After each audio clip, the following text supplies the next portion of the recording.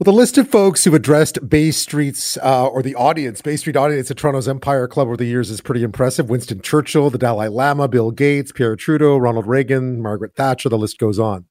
Well, today, Deputy Prime Minister and Finance Minister Chrystia Freeland was there, and there was an urgency to the topic, the state of the Canadian economy.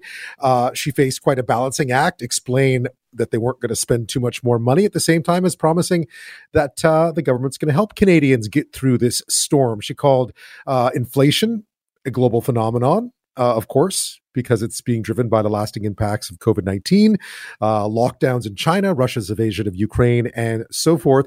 Now, she presented a plan for dealing with inflation, promising fiscal restraint, increased productivity, no less, and delivering on recently promised programs that will help Canadians afford higher prices. It's all called the Affordability Plan.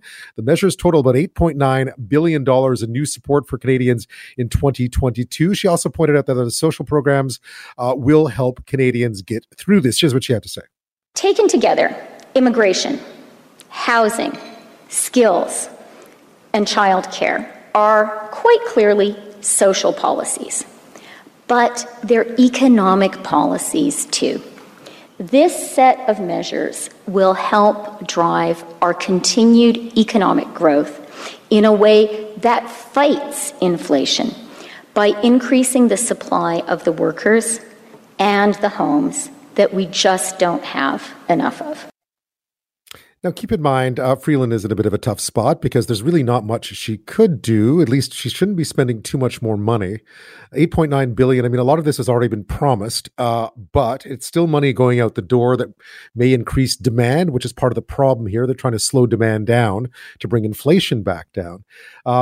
No new promises, though. For instance, no mention of cutting federal taxes on gas. So no breaks for you at the pumps coming out of the speech today.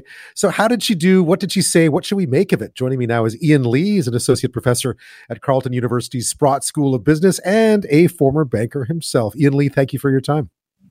My pleasure. So quite the tall order today for the finance minister to try to not only calm some nerves in these uncertain times, but also try to explain to Canadians how the federal government proposes to help them out a bit. Yeah, and I thought I've been very critical of Ms. Freeland as the finance minister. I mean, she's a very intelligent individual, I believe. She's got serious experience. She was a journalist for many years with the Financial Times, which I subscribe to. It's a very distinguished publication, very reputable. She knows her stuff. And I've been very critical of her policy up until now, from April 21 until now, because they were pouring stimulus in long after I felt that the occasion called for it. In fact, in April 21, you read her speech in one sentence. It's on the record. Anybody can see this. One sentence, she's saying, COVID, recession, pandemic, terrible, terrible. And literally 3 sentences later, she's bragging that the GDP is growing at 6%. Now, you cannot be growing at 6% if your economy is collapsing in a recession. A contradicts B. And I argued then, and many others did, I'm not trying to suggest I had some special insight, that we were doing way too much monetary stimulus. We were keeping rates far too low, and we were spending far too much money that was no longer necessary. We'd recovered all the job losses. The GDP was booming at rates much higher than before the COVID pandemic. And I argued, and others were arguing, this is going to ignite the inflation fires that are already there. Well, lo and behold, guess what happened? And I'm not saying we caused it. I understand the supply chains being interrupted because of the lockdowns around the world caused the problem. But we made it worse. And so I was critical of her that. However, with today's address or speech that she gave, I thought it was as good as she could have done in the circumstances. I mean, she obviously is there to represent the government and tell you how wonderful job they're doing. But I thought it was a fairly reasonably, as politicians go, it was a reasonable speech, reasonably dispassionate. I mean, objective. You know, she did go through the review and reviewed the events that had taken place and the experience and so forth. And so I thought that, and she did compare and contrast our inflation to other countries and said, you know, we're sort of in the middle, and that's fair enough. and she reviewed the jobs that had been recovered and so forth. So she did a good job doing call it the historical review. And then she did acknowledge that, look, yes, you can talk about all these wonderful numbers, but that doesn't help someone who has to put a lot of money into their gas tank that they don't have. So she was honest about that. She took a cheap shot, unfortunately, at Pierre Poilievre talking about economic illiteracy. I don't like to see any minister of finance doing that because I think most Canadians want them to be above the fray. It's all right for an ordinary politician, but okay. The only, my criticism of what she did wasn't so much of what she said, but she didn't really acknowledge, I don't think, that they had overstimulated the economy from the get-go and that they are a part of the problem. And and then finally, and then I'll wrap up this little quick overview. On the support side, and she called it, I've got the speech right here, and she called it I'm looking for the heading, I highlighted it, the affordability plan. Right. I want to give her credit for it in the following sense. I've been very critical in the many, many times I've appeared before the House of Commons Finance Committee as recently as March of this year in this idea of universality. And I know it's popular with some people, but universality properly understood, when you decode it, means not only giving support to low-income people, it means giving support to people like professors, which is absurd. Why would we want to give universal pharmacare to high-income professors or medical doctors or public servants? There's no justification. We should have our social programs targeted to low-income people, people that need help, not people that don't need help. Well, today in the speech, in her affordability plan, most of the people that she was noting there, it were policies targeted to people at the lower end, the Canada Work benefit. For low-income families starting this year, OAS for seniors over 75, not all seniors, just certain seniors, $500 payment to just those renters who are struggling with housing. So I don't know if this was just politics as normal or if this was subtly announcing a change in direction for this government. I hope the latter, because they've been, big on universal pharmacare and dental care and daycare, and I really believe it's a squandering of scarce resources, a complete waste of scarce resources, because the idea of giving free drugs to a medical doctor making $1 million a year is just, I think, barking dog mad, or to professors, or to senior public servants, or to CEOs. And so if this is a new policy shift that they're going to target from now on, well, then let's give them credit, because that's a good thing. Not much, though, if people were looking for new sort of measures in there to try to alleviate some of the pain for some, such as a cut to carbon tax, for instance. Right. Not there. That was not there. That is absolutely correct. I think you're right. And I think there's a couple of reasons. Number one, it would be against their brand, if I can use that phrase, because they're, the carbon tax people, and they're the people who think that cars and fossil fuels are evil. And so I don't think that they would because of their own support. It's not so much the media or the conservatives as their own base would say, what do you mean? I'm supporting you because you do carbon taxes and now you're cutting them, or something like that. But I also, I think the larger issue is that she didn't say this, but I think that they're betting or gambling, speculating, both the Minister of Finance and the Governor of the Bank of Canada, that the inflation is going to come down much more quickly. In fact, he has hinted at that, supply chains are going to come back into balance in 2 years. Well, that's code for saying inflation is going to come back down, because the inflation is up because the supply chains are disrupted. And so I think that they're making a bet.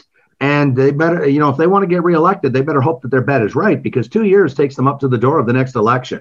I'm more skeptical. I think it's going to take more than 2 years to get the genie back into the bottle, the inflation genie back into the bottle. Maybe they will. But and the final point, Ben, is I don't want to sugarcoat this fact. I'm tenured. I don't consult anybody. I can speak truth to power. I think there's only one serious solution to address out of control inflation, and that's interest rates. And the higher they go, the more they're going to squeeze it out. And I lived through that in the late 70s and early 80s.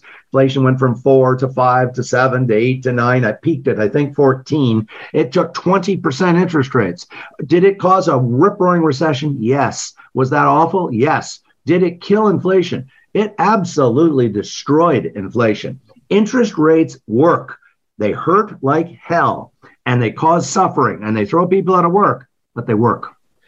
Politicians hate those last few things that you just mentioned, obviously. Yes. Ian Lee is an associate professor at Carleton University's Sprott School of Business. We're talking about Chrystia Freeland, the finance minister, the deputy prime minister's keynote address today to the Empire Club of Canada in Toronto, talking about the Affordability Act, what the government is doing to try to cushion some of the blow of high inflation rates on Canadians. When we come back, just a bit more about what may lie ahead here as the federal government has spelled out how it will help, and just how politically damaging it could be if that help doesn't work. We'll be back. I'm speaking with Ian Lee. He's an associate professor at Carleton University's Sprott School of Business. We're talking about Finance Minister Chrystia Freeland's keynote address today to the Empire Club of Canada, which was really focusing on inflation, cost of living, touting the Liberals' affordability plan, which of course is all measures that have already been announced. There was nothing new today, but certainly talking about the things that are already out there. Ian, you touched on this earlier about her defense of the Bank of Canada. And it's an interesting one because maybe threatening to fire or, promising to fire the governor of the Bank of Canada seems a bit over the top. But I would say that central banks around the world are deserving of some criticism because for a long time they downplayed, or at least appeared to downplay, the threat of high inflation. They thought it would be temporary, and it certainly wasn't, as you mentioned. Fair comment today from Chrystia Freeland about financial illiteracy of those who would criticize the Bank of Canada? Well, there's two separate issues. There's just I don't like to see the minister, the finance minister, or the prime minister of any political party, excuse me, of taking, let's call them cheap shots, because that's what they are. Everyone understands that was a cheap shot, okay? And people say, well, that's his politics. And I understand that MPs do it of all parties. So there's no saints here. I think it was Lincoln said, there's no angels among us, Abraham Lincoln. And that's okay. But we expect the prime minister and the minister of finance are sui generis. They're unique. And we want them to be above the fray. Now, but let me now deal with your substance.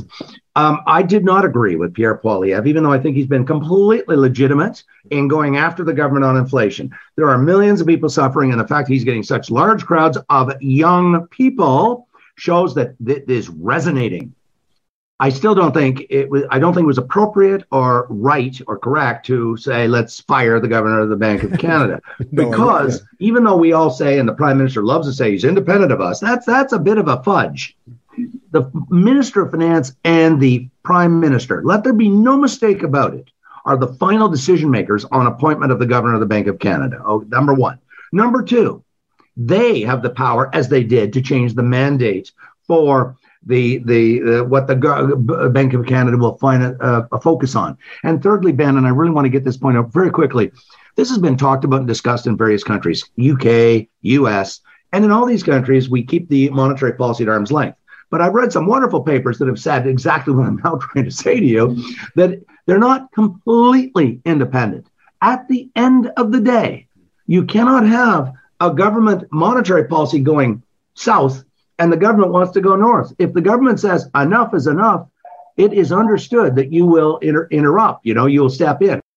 So let's look ahead here. I mean, clearly the Liberal government has a real problem on its hands if inflation continues to rise and Canadians continue to get angry about it. Is there much more they can do to try to keep a lid on it? Or is the fact that Chrystia Freeland pretty much laid her cards on the table today with no new announcements, but sort of a recognition of spending levels and so on, do you think that's about as good as she can do under the circumstances? I think it is, but I do expect that the Bank of Canada going forward, from today going forward, it's going to do most of the heavy lifting. And it's going to do most of the heavy lifting because we've known for hundreds of years, certainly 100 years, Nobel Prizes have been awarded in this, that using the interest rate lever, which is brutal, is very effective. Anyone who doesn't think that raising interest rates doesn't cool down the economy hasn't looked at the data. I'm saying that as a former mortgage manager. When those rates were going up 10, 12, 14, I was like the Maytag repairman. I have those famous ads. I was the loneliest guy in town. Nobody was showing up to get any mortgages from me anymore. So my point being, fiscal policy essentially spends money. Monetary policy puts costs on us through a higher rate of interest. When any government anywhere wants to cool the economy, you use interest rates. So the heavy lifting to seriously address inflation is in the hands of the governor of the Bank of Canada and the governing council. She can try to mitigate the damage to the people at the bottom by saying, look, we'll do some little top-ups here and there for people that are really suffering at the bottom.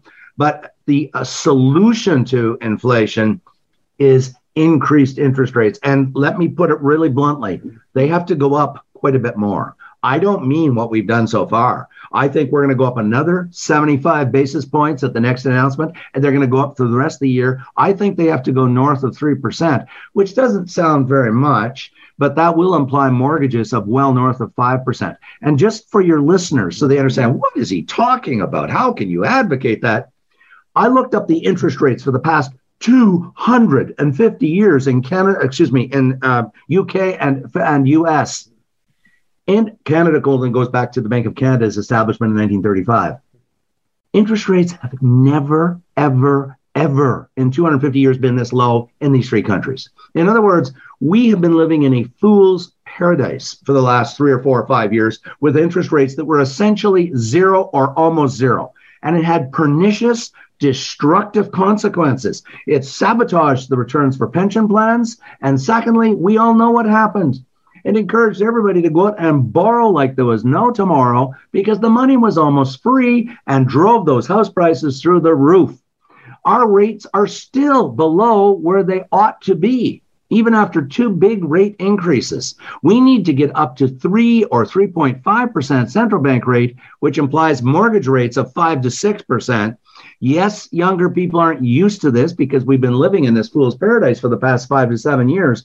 But she can't say that because then, of course, she'll be attacked. That's where I think we're going. And the governor is doing now the heavy lifting and warning everybody, look, I'm getting serious. And so is Mr. Powell at the Federal Reserve. So higher interest rates are coming, and they're going to really fix this problem. Ian Lee, thank you for your time.